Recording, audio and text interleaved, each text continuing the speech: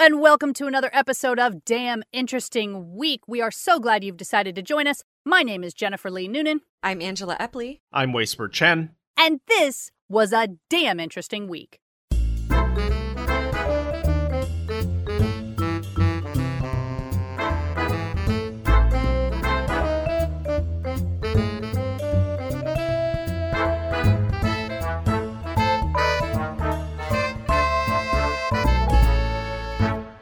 So let's get started with our first link. First link. Good news, everybody. A tiny beetle is the first ever new insect species to be discovered in fossilized poo. Ooh. Oh. The beetles were found in a lump of coprolite, which is the fancy science term for fossilized poo, and they're thinking this was produced by an ancient dinosaur ancestor. A team of vertebrate paleontologists and entomologists used a technique called synchrotron microtomography to create 3D reconstructions of beetle remnants from the Triassic period. So it was like chewed up. It's not like it came out living or anything. Correct. I mean, it has been fossilized for a long time. Who knows? Sure, it's dead now. It's dead now, but, you know, humans do have quite a habit of trying to reanimate previously extinct or fossilized things. But this particular poo contained a number of near-complete beetles. They found that the majority of the specimens belonged to the same type of beetle, and the scientists have now described it as Triomyxa coprolithica. The word poo is in the name now. That's so sad. This beetle did so many things in its life, and it just so happens that the one we found was in poo, and now for the rest of its scientific existence, it's going to be known as the poo beetle. Right? Anyway, these beetles were so well preserved, they were able to establish that this beetle represents a previously unknown extinct lineage of the suborder Myxophaga, whose modern representatives are small and chow down on algae in aquatic environments. That does certainly lend a little bit of credence to that wild hypothesis we've covered about dinosaurs and their gigantism being a result of thriving in aquatic conditions. So, oh, right. I know that's been a little bit poo-pooed in the scientific community as a theory, but just saying, these pieces are lining up. So, the producer of the poo was an ancestor of the dinosaurs called Sileosaurus oplanensis that lived in Poland around 230 million years ago. The thing of the dinosaur that produced the poo is relatively small, about 2.3 meters in length and weighing about 15 kilograms. I don't have metric measurements, being a sad American, but relatively small. 2.3 meters? Uh-huh. Is relatively small. Oh, that's the dinosaur. Yes. Okay. For the dinosaur. I thought that was the poo. And I was like, that's massive. What are you talking about? I mean, maybe they had really big dumps, but being fossilized, they may have been broken up. I would love to hear a story later about largest dinosaur dump ever recorded. But they're thinking that the animal had small conical teeth, may have had a beak at the tip of its jaws, which it could have used to root around for insects in leaf litter. They're thinking that this beetle was probably too tiny to be the main source of food. Instead, they're thinking these insects probably shared a habitat with other prey and larger beetles, none of which were possible to identify in the poo. Only the small bits survive. Only the small bits survive. That's how nature works, baby. Yeah, that makes sense. Next link? Next link. This article comes to us from daily.jstor.org, and it's titled, "There's Something About Lizard Blood." Ooh. Oh. Yeah. What is it? We're going to find out. So going along the theme of insects, ticks suck. Yes. Literally and figuratively. These tiny arachnids inspire almost universal heebie-jeebies with their seemingly indestructible bodies and Terminator-like determination to gorge themselves on our blood. But the biggest threat to humans isn't actually in the ticks themselves, it's the pathogens that are in their gut. Some species of tick carry a type of spiral-shaped bacteria, Borrelia burgdorferi, better known as the pathogen that causes Lyme disease. And as tick season grows longer and more intense, the threat of disease gets harder to avoid. Unless, of course, you are on the West Coast. Journalist Constance Casey in 2014 wrote, "A recent test found more than half of adult ticks tested in the northeastern United States carried the pathogen. In California, less than 2% did. Some scientists propose that the lower rate of Lyme in the far western states could be owed to the high populations of western fence lizards. In California, these fence lizards are a preferred host for ticks in their small nymphal stage. And in 1998, researchers at the University of California, Berkeley, discovered that a substance in the blood of the western fence lizard possesses an antibiotic superpower. When infected ticks latch on to the fence lizard, a pathogen-fighting protein in its blood neutralizes the Lyme. And a single lizard can be infected with up to 40 ticks. Ooh. She says it looks horrible, but the ticks are essentially being sanitized. Ew. Wow. Yeah. I mean, so, thanks? Like, yeah. So, does this mean that we can rid the world of Lyme disease by simply flooding it with lizards? Not quite, unfortunately. Ecosystems are a lot more complicated than that. First of all, these little lizards would not survive in the chillier Midwestern climate, and a bunch of dead lizards would be of absolutely no use to anyone. Right? I mean, they don't know that. Except maybe some vultures. There's some creative folks out there. I don't think they should be so quick to judge. That's true.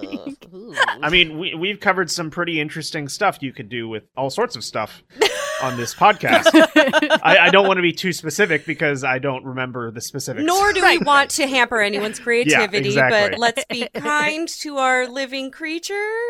Sure. No, we're not going to murder lizards for art. We're just going to say, if you had a bunch of dead lizards, there's options, like don't write them off. Yeah, use the whole lizard. Exactly. Use the whole lizards all over the coasts of California. Oh my goodness. So Casey writes, second, the California lizard's glowing reputation was tarnished by a 2011 study in which a small area was cleared of fence lizards. Scientists predicted that removing the reptiles would lead to an increase in the percentage of ticks carrying the pathogen. Instead, they found that lizard removal decreased the density of infected ticks.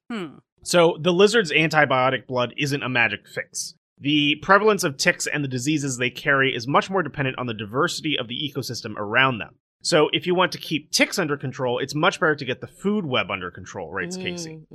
Lyme risk is lower when there are fewer mice, shrews, and chipmunks. There are fewer of those small animals when there are more foxes. Foxes and other mid-sized predators unfortunately decline or disappear when the forest is fragmented, while the small mammals live in a suburbanized landscape. And in addition to lizards' magical Lyme-stopping blood, plenty of other animals have developed methods for controlling tick populations. For instance, possums are immune to Lyme disease, and when attacked, will simply pop pesky ticks like M&Ms. Oh. I mean, I couldn't do them raw, but if they were like all roasted and pulverized into a protein powder that didn't give me Lyme disease, I'd be game. You got to be open-minded. Yeah. I mean, if it's abstract away enough from the actual form factor of a exactly. tick. Right. It's not quite like eating a grasshopper or something like that. Anyways, next link. Next link. All right. So there were a whole bunch of articles that came out last week about the new trend among Chinese millennials known as lying flat. Did you guys happen to read anything about that? No. So it's nothing terribly shocking. It's basically just young adults being disaffected with their economy and what they see as a lack of upward mobility, especially when it comes with such high work expectations culturally, right? I was going to ask if it's like the new version of planking, but this does not sound like that. No, it's much more serious. Yeah, and terribly relatable. Hello. Well, and it's worse there. The common saying in China is that you're supposed to work 996 or 9 a.m. to 9 p.m. 6 days a week. And, this obviously, understandably, has a lot of young people over there asking basically, why? Why should I, especially when I don't seem to get anything out of it over the years? But so the reason the lying flat movement got so much attention in the news over here last week was because the Chinese government actually stepped up and censored it. They deleted all references to lying flat on social media. They shut down a bunch of support groups that had formed. And so that reaction from their government is what made it newsworthy enough to make it over here. But one of the things that American media didn't cover in depth was where this movement really started. Most of the articles just traced it back to this one guy who posted a picture of himself laying in bed during the middle of the day, which, by the way, if taking a nap is seditious, I'm in trouble. Like, that's... But we have an article from Lance Ng, a Chinese-speaking entrepreneur and investor, about the true origins of the lying flat phenomenon, and it's called The AI Wolf That Preferred Suicide Over Eating Sheep. Whoa. So, the whole thing started back in 2019 when two Chinese university students created a machine learning algorithm to play a computer game. The game involved 2 wolves, 6 sheep, and a bunch of boulders placed randomly in a field. The wolves, being played by the computer, had to maneuver around the boulders and try to catch all of the sheep in the fastest time possible. Basically, it was just a shortest path kind of calculation, made a little more complicated by the fact that the sheep were moving. But the goal here was for the AI to learn the purpose of the game and get better at it on its own, rather than just being told, optimize this path. So they incentivized the computer with a point system. For every sheep it caught, the computer got 10 points, and if it hit a boulder, the round ended. And to make it understand that speed mattered, the computer lost 1/10 of a point for every second that passed. But like a lot of novice AI programmers, they didn't really think about things through the cold, harsh perspective of a computer. They were thinking about it like, I'm a wolf, of course I want to catch all the sheep because they're delicious. Whereas the computer's only goal was to maximize its points. And so the result was that depending on the layout of the sheep, the wolves would catch one or two and then decide that the time deductions made hunting the rest of the sheep a losing proposition, so they would deliberately run into a boulder to freeze the score and cut their losses. Whoa. Yeah. So for the 2 university students, this wolf project was just one of many learning experiences along the way to graduation. But one of those students went on to take a teaching position after he graduated, and in March of this year, he happened to tell one of his own students about the little wolf AI experiment and specifically described it as the wolves committing suicide on the boulders rather than continuing to chase the sheep. And it was really just about don't fall into this AI pitfall when you're programming, but his colorful description struck a chord with the student who screenshotted the conversation and posted it to social media. And as it went viral on Chinese social media, there were 2 major reactions. The first was, the standard warnings about AI ethics and safety, including a lot of references to other AI algorithms that had gone wrong, such as a 1994 experiment that was meant to model animal evolution, but ended up training the animals to mate with the first animal they encountered and then immediately murder that mate for food. Oh my gosh. Which, if we recall Angie's article from last week, is not actually unheard of in the animal kingdom. Yep. But another project from 1998 tried to use AI to calculate the best cable breaking strength for planes landing on an aircraft carrier. And fortunately, it was all in simulation because the computer in that case concluded that the best option was one that landed the plane safely every time, but also killed the pilot every time. No. But AI fears aside, the other reaction, of course, was what would ultimately become the lying flat movement, where people basically said that wolf AI isn't broken, it's right. It is better to just off yourself on a boulder rather than keep hunting sheep that you know you'll never be able to catch. It's the Sisyphean myth, right? Yeah. One commenter on Weibo, which is like Chinese Twitter, wrote, "Just like real life, the safety net is too low, the incentives too few, and what with the time penalty, many have decided to lie flat is the best solution." And, as the author points out, the wolf game itself is really just a symbolic thing for people with very real grievances to latch onto. Because, in the end, it was just a case of poor programming. After discovering the bouldering suicide bug, the 2 students realized that the penalty for hitting a boulder should be a massive loss of points instead. And after about 2 million more iterations, the AI wolves were usually able to catch all the sheep in about 25 seconds of gameplay. So, I guess that means life's worth living after all. I don't know. Next link? Next link. All right, guys, I got a little bit of a trick question for you today. What color is a mirror? Whatever color you see in it. It's yeah. You colored. It's yeah. I mean, silver. Like they have silver backing, right? Nope. Oh, well. Mirrors are not silver or colorless, according to the subhead of this ZME Science article. The real answer is white with a faint green tint. Now, I'll grant you green, but I always felt like that was just like a low quality mirror. Like, like sometimes in department stores and stuff, there's like a little bit of greenishness to it. You've caught on to it. And Wei, you were partially right? I mean, to talk about the color of a mirror is a little bit nuanced because we perceive the contour and color of objects due to light bouncing off of them that hits our retina. Most of us have taken early biology, may understand how this mechanism works. So in practice, there is no object that absorbs or reflects 100% of incoming light. And this is important in order for us to explain how to discern the true color of a mirror. Not all reflections are the same. The reflection of light and other forms of electromagnetic radiation can be categorized into 2 types of reflection. We've got specular reflection, which is light reflected from a smooth surface at a definite angle, whereas diffuse reflection is produced by rough surfaces that reflect light in all directions. So a good metaphor is when you're looking at a beautiful mountain lake and the water is still, you'll see a mirror image of that mountain. But if the water is wavy, you've thrown a rock into it or something, it's kind of murky. You no longer see that mountain, right?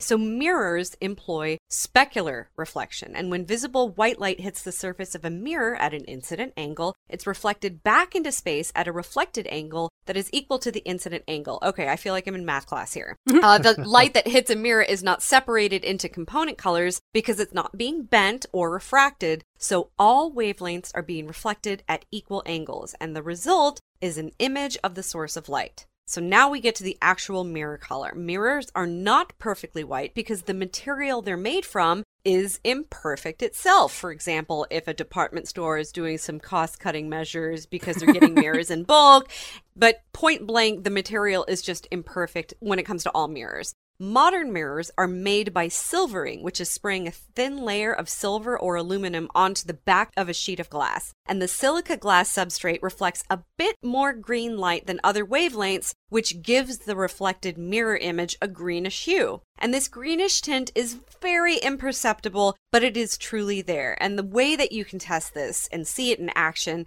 is if you place two perfectly aligned mirrors facing each other so the reflected light is constantly bouncing off of each other. This phenomenon is known as a mirror tunnel or an infinity mirror, and according to a study performed by physicists in 2004, the color of objects becomes darker and greener the deeper we look into the mirror tunnel. And they found that mirrors are biased at wavelengths between 495 and 570 nanometers, which corresponds to green. Okay, so but the green is basically the glass. Like if you look at like an auto glass or just a sheet of plate glass from the side, you can see it's kind of greenish. Yeah. But is it a mirror if it doesn't include the glass? Like what if you just put that silver substrate on nothing and used that as a reflection? Would it reflect? Because then it's not a mirror. Right. It's a reflective piece of foil. Exactly. You've got a reflective surface and not what will, I guess, qualify definitionally as a mirror. Okay. Now I'm going to make mirrors out of other things just to prove them wrong. Let us know and report back. I will. I'm going to start an industry. I'm going to have a whole factory of unbreakable mirrors for good luck. I mean, there would probably be a market for that. Yeah, I mean, there are. There's like plastic mirrors. Like there's all sorts of applications where you don't want a mirror to shatter. So they're actually made of like plastic and silvering or various other things, which I guess means they're not mirrors. Like they don't count. They're not real. Just reflective imaging surface that rolls off the tongue nicely. That's right. Yeah, RISs. I've heard there of you go. Next link. Next link. This article comes to us from SingularityHub.com. It's titled, Breakthrough CRISPR Gene Therapy Could Be a One-and-Done Injection. Yeah. So early CRISPR trials have focused on hereditary blindness and diseases of the blood, including cancer, sickle cell anemia, and beta thalassemia. And although cutting edge, the therapies can be costly and intense. In one trial for sickle cell anemia, doctors remove cells from the body, edit them in a dish, and then infuse them back into the patient. In another trial, practitioners inject the gene editing system directly into target tissues in the eye. Such approaches won't work as readily for other diseases, so researchers and doctors are looking for a general delivery method like any other medication. And now a clinical trial from University College London, or UCL, has taken a step in that direction. Participants in this trial suffer from a condition called hereditary transthyretin amyloidosis, in which a mutated gene produces a malformed protein, the transthyretin, that builds up in and damages the heart and nerves, and this disease is eventually fatal. Patients receive a single infusion of a CRISPR-based therapy into their bloodstream. Blood carried the therapy to the liver, where it switched off the mutated gene and curtailed production of the errant protein. Whoa. So how does the therapy work? It's made up of 3 parts. A tiny bubble of fat called a lipid nanoparticle carries a payload of CRISPR machinery. Billions of these CRISPR-carrying nanoparticles are infused into the bloodstream, making their way to the liver, the source of the dysfunctional protein. And a sequence of mRNA instructs the cells to produce the Cas9 protein, or CRISPR's genetic scissors, which then links up with the guide RNA, seeks out the target gene, and snips it.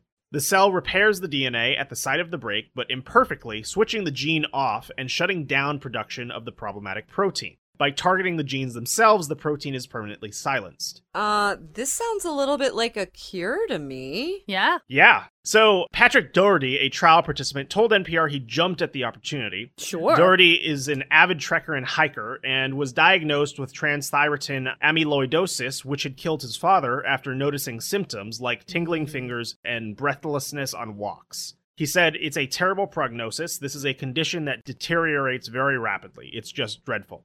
And Doherty started feeling better a few weeks after the treatment and said improvements have continued. He called it a one-hit wonder, a 2-hour process, and that's it for the rest of your life. Wow. That's pretty impressive. I know, for an incurable condition, that's amazing. And especially one that's so rare. Right. Because you're not going to get money to do research for a disease that doesn't affect that many people. But Exactly. if they're doing research on the process, and the process can basically treat all diseases, then all sorts of rare things are going to actually finally get attention. Yeah. Yeah.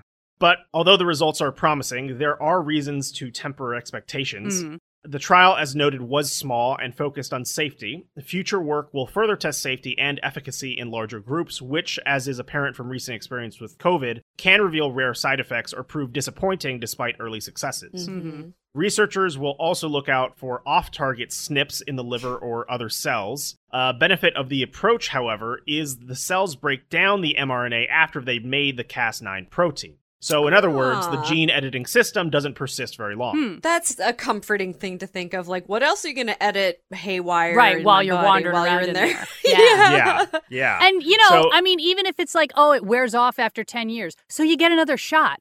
Like, it's still life-saving. That's amazing. Mm-hmm. Yeah. Yeah.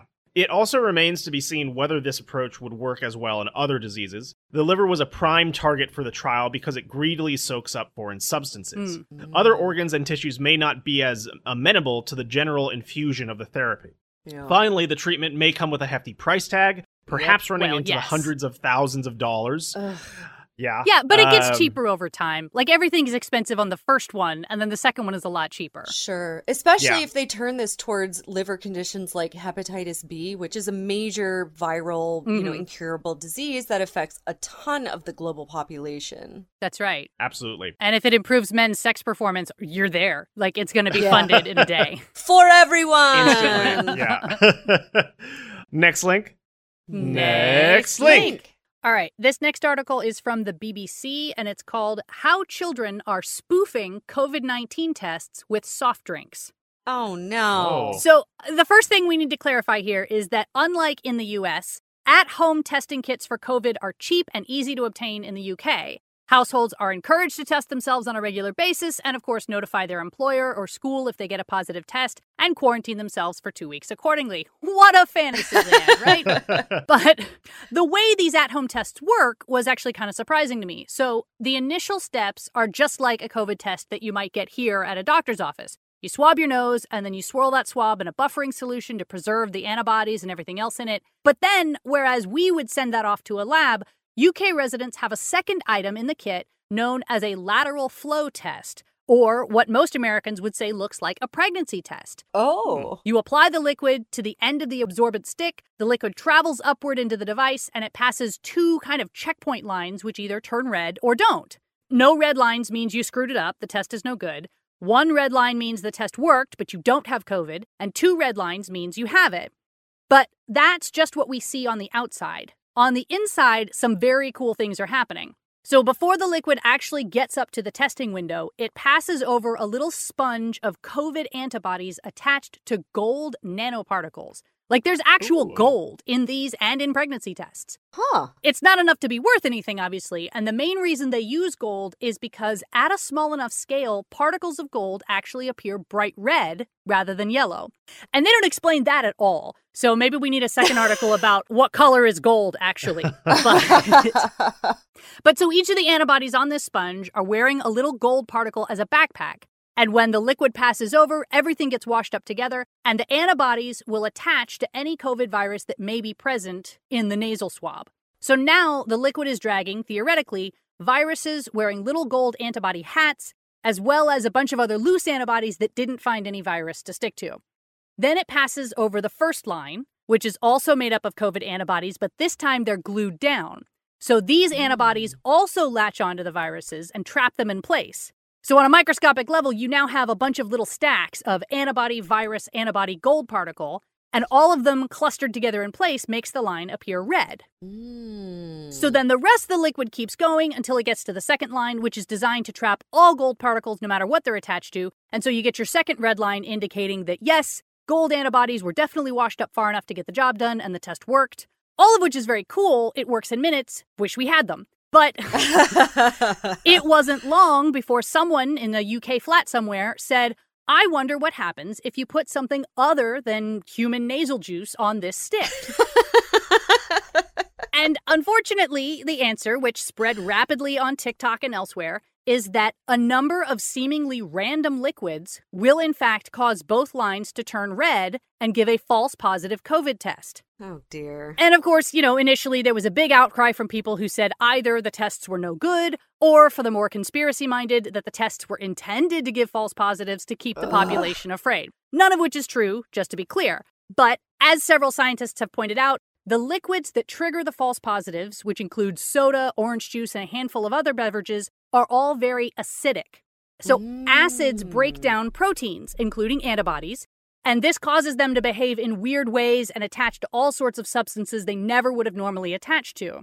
And this is actually why you have to put that nasal swab into a buffer solution after it comes out of your nose. The buffer solution changes the pH to neutral and allows the test to work properly in the first place. To demonstrate this, one video even showed that if you put that same soda in the buffering solution first, then run it up the test strip, it does in fact show a negative result like it's supposed to.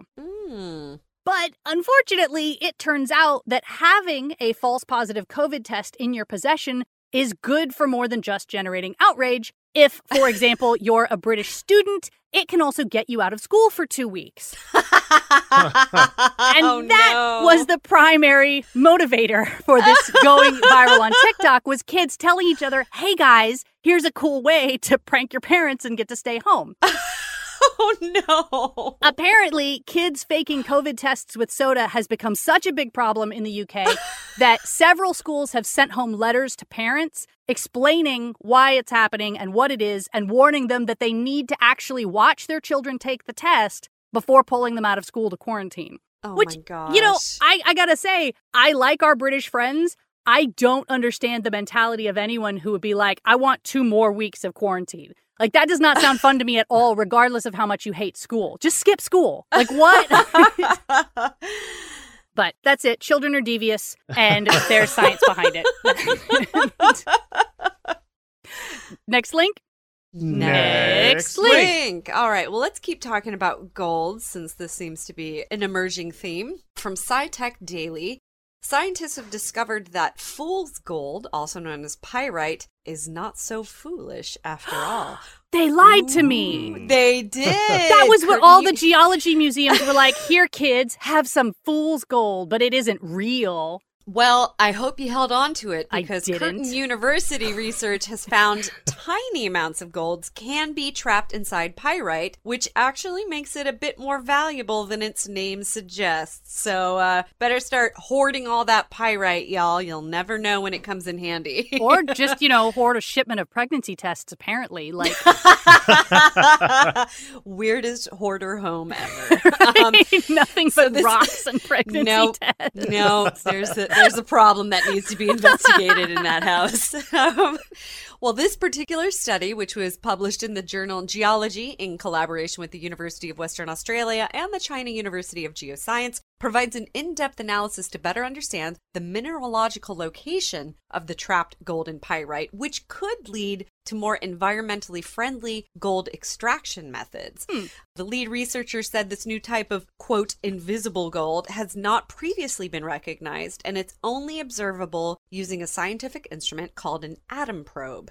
The discovery rate of new gold deposits is in decline worldwide, with the quality of ore degrading, which is parallel to the value of precious metal increasing. So previously, gold extractors have been able to find gold in pyrite either as nanoparticles or as a pyrite gold alloy. But what we have discovered is that gold can also be hosted in nanoscale crystal defects, which are really tiny. They're 100,000 times smaller than the width of a human hair.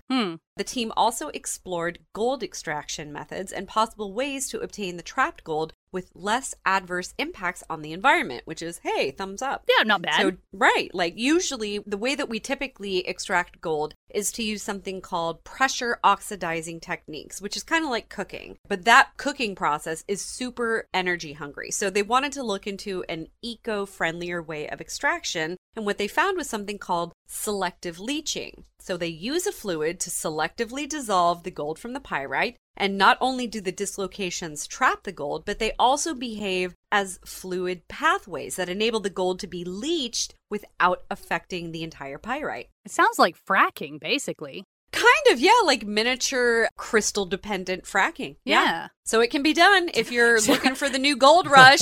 Start getting all your pyrite collected, and you can get super, super, super tiny pieces of gold that, you know, are apparently still worth a lot and keep getting more expensive. You just got to be persistent, that's all. And watch those solvents, y'all. Yeah, be careful. That's really the question. So, like, you know, fracking, when it was initially invented, everyone was like, oh, wow, this is great. It turns out, no, it causes earthquakes and poisons the water. Like, maybe this is going to absolutely destroy some fool's gold mine out there, and we're going to feel the effects later, but I think the key inevitable. is to take it out of the environmental, you know, landscape before you start playing with it. Do it in a lab. Yeah. There you go. Next link? Next link. This article comes to us from i.stuff.co.nz or... yeah, that's the site.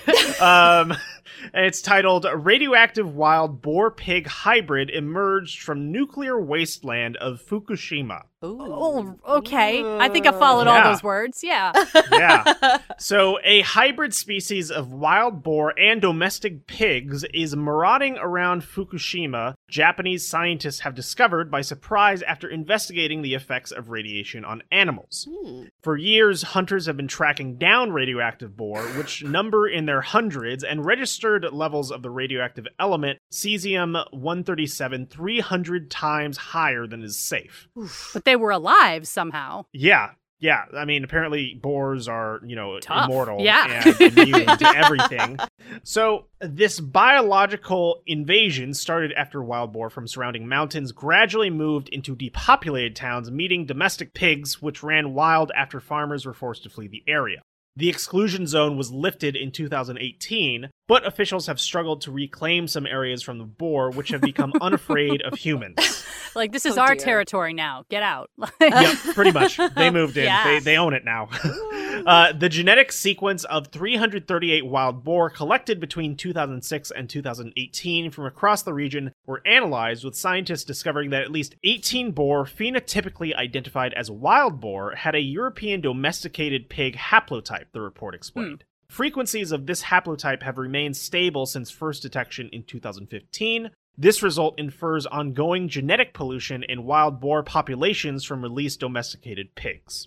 So, the study also found that more boar-pig hybrids had since been discovered beyond the confines of the radiation-hit areas of Fukushima, with domestic pig genes apparently migrating into the general boar population, not just the irradiated wild boar-pig hybrid population. So, the report says the present findings suggest a need for additional genetic monitoring to document the dispersal of domestic genes within wild boar stock. However, Donovan Anderson, a research scientist involved in the study, said the pig genes would most likely be diluted with each further generation. Anderson says the changes are at low frequencies and diluting with time. Therefore, we may not see any changes to boar as a result of hybrids. The current behavioral changes we see are from the absence of people as boar quickly took over the abandoned areas. I think the pigs were not able to survive in the wild, but the boar thrived in the abandoned towns because they're so robust. Aw, so they basically came in and mated with them and then let the pigs die. Apparently, yeah. It seems mean. Yeah, I mean, that's boars. They're very cruel and manipulative, I guess. Not really the main trait they're known for, but in this case, I'll take it. So human evacuation of the area resulted in a unique rewilding of swaths of the region. A native blue flower that had previously disappeared from the landscape after being declared endangered by the government returned 2 years after the disaster. However, scientists did notice that the frogs living inside the exclusion zone were much darker than those on the outside, suggesting that higher melanin may help them cope with radiation. So the article ends there, but basically, stuff is going wild. Yeah, they're proving they're stronger than we are, basically. Yeah, like they didn't even find any mutations due to the radiation in the boars. They're just like, oh, they mated with pigs, and now they're part pig now, too. And now there's gangs of boars running the place. Yeah. What could possibly go wrong? I know. So I don't know how they're ever going to reclaim Fukushima from the boars. Boars are pretty scary. We have a big boar problem in the U.S. But well, you know what? I don't know that we need that area back. Let the boars have it. Like, we screwed it up. They managed to survive what we did to it. I think they've earned it. I know. You make a compelling point, Jennifer. Yeah, we'll send this over to the Japanese and see. Yeah, tell them Jennifer said so, and they'll be like, oh, okay, that makes sense. Yeah, fair. All right, fine. Next link. Next link. All right, this one is a quick little update on something we talked about almost exactly 1 year ago today, namely the quest to solve the mysterious eerie hum of the Golden Gate Bridge. Ooh. So for those who don't remember, the Golden Gate Bridge received some structural upgrades in June of 2020, which were meant to make it more aerodynamic. If you've ever seen the famous footage of Gallopin' Gertie, the bridge in Washington state that began to resonate with the wind in 1940 until it was like whipping back and forth like this giant guitar string. Yeah. Oh, yeah. It's classic footage. But it illustrates really clearly how important bridge aerodynamics can be. And the Golden Gate Bridge was nowhere near as bad off as Gallopin' Gertie, which tore itself to pieces shortly after it was built. But computer simulations had showed that the Golden Gate Bridge could have problems if it ever encountered winds over 69.34 miles per hour. And in fact, it had already been shut down 3 times when winds were close to that speed in 1951, 1982, and 1983. So, in 2020, it got an upgrade that would allow it to withstand winds above 100 miles per hour. Unfortunately, their simulations weren't good enough, because ever since then, the Golden Gate Bridge has been humming at an almost perfectly tuned A note whenever the wind blows at a particular angle, which it apparently does quite a lot. Oh, no. And most local residents are not enjoying the constant noise. A few call it soothing, but others have dubbed it creepy, eerie, and unbearable. One resident posted on the social media app Nextdoor that it sounded like a noise I could imagine jailers using to torture prisoners. Wow. So, bridge spokesperson Paulo Kosulich-Schwartz said, after studying this phenomenon extensively, we've determined that the sound comes from new railing that we installed on the west sidewalk. And they've been working ever since to find a way to dampen the noise while still leaving the bridge safe in higher winds. Others feel like the added safety is overkill, noting that 100-mile-per-hour winds would only come in a tornado or hurricane situation, and no hurricane has ever hit the California coast in the history of the state. Personally, as someone who just recently went through an extreme winter storm that had never happened in the history of Texas, I think now is probably not the time to be assuming that once-in-a-lifetime weather events could never happen to you. Yeah. But at any rate, the engineering company RWDI has now built a full-size replica of a 12-foot section of the bridge inside a massive wind tunnel. And they've been subjecting it to blasts of various speeds and testing modifications to the new railings to see if they can silence the hum. And they now believe they have a solution and will be making an announcement about further modifications they'll be making to the bridge in the next couple of weeks. For those who say they like the eerie wailing, there are already several musicians in the San Francisco Bay Area who have created pieces and playlists based on the sound. So you can play those back to your heart's content even after it's gone. I don't know. It's hard to say if it would annoy me or not. Like, it feels like constant tinnitus. I don't know. I think maybe you'd get used to it, but maybe not. Maybe I'm being horribly insensitive to people with tinnitus right now. You can, but it really depends. It depends on a lot. Right. I have tinnitus. Oh. Well, you seem like a chipper man anyway. Yeah, I'm coping. Right. It's a daily struggle, but I make it. Maybe if you went to San Francisco, though, like, the hum of the bridge would counteract the waves. They just cancel each other out. Yeah. All right, I'm going to uproot my life now. That seems like a good idea. Get my message to Japan, and then I'm going to send you to San Francisco. Yeah. Perfect. Yes. All right, well, that is all we have time for this week. We're so glad you've joined us. Some of the articles we did not have time to get to today include A new kind of ransomware tsunami hits hundreds of companies, how trees act as New York City's natural air conditioning units, and science YouTuber wins $10,000 bet with physicist. So all that and more can be found on damninteresting.com. If you like our podcast and want to support us, you can do so at patreon.com/damninterestingweek. In the meantime, my name is Jennifer Lee Noonan. I'm Angela Epley. I'm Weisper Chen. And we hope you have a damn interesting week. Bye-bye.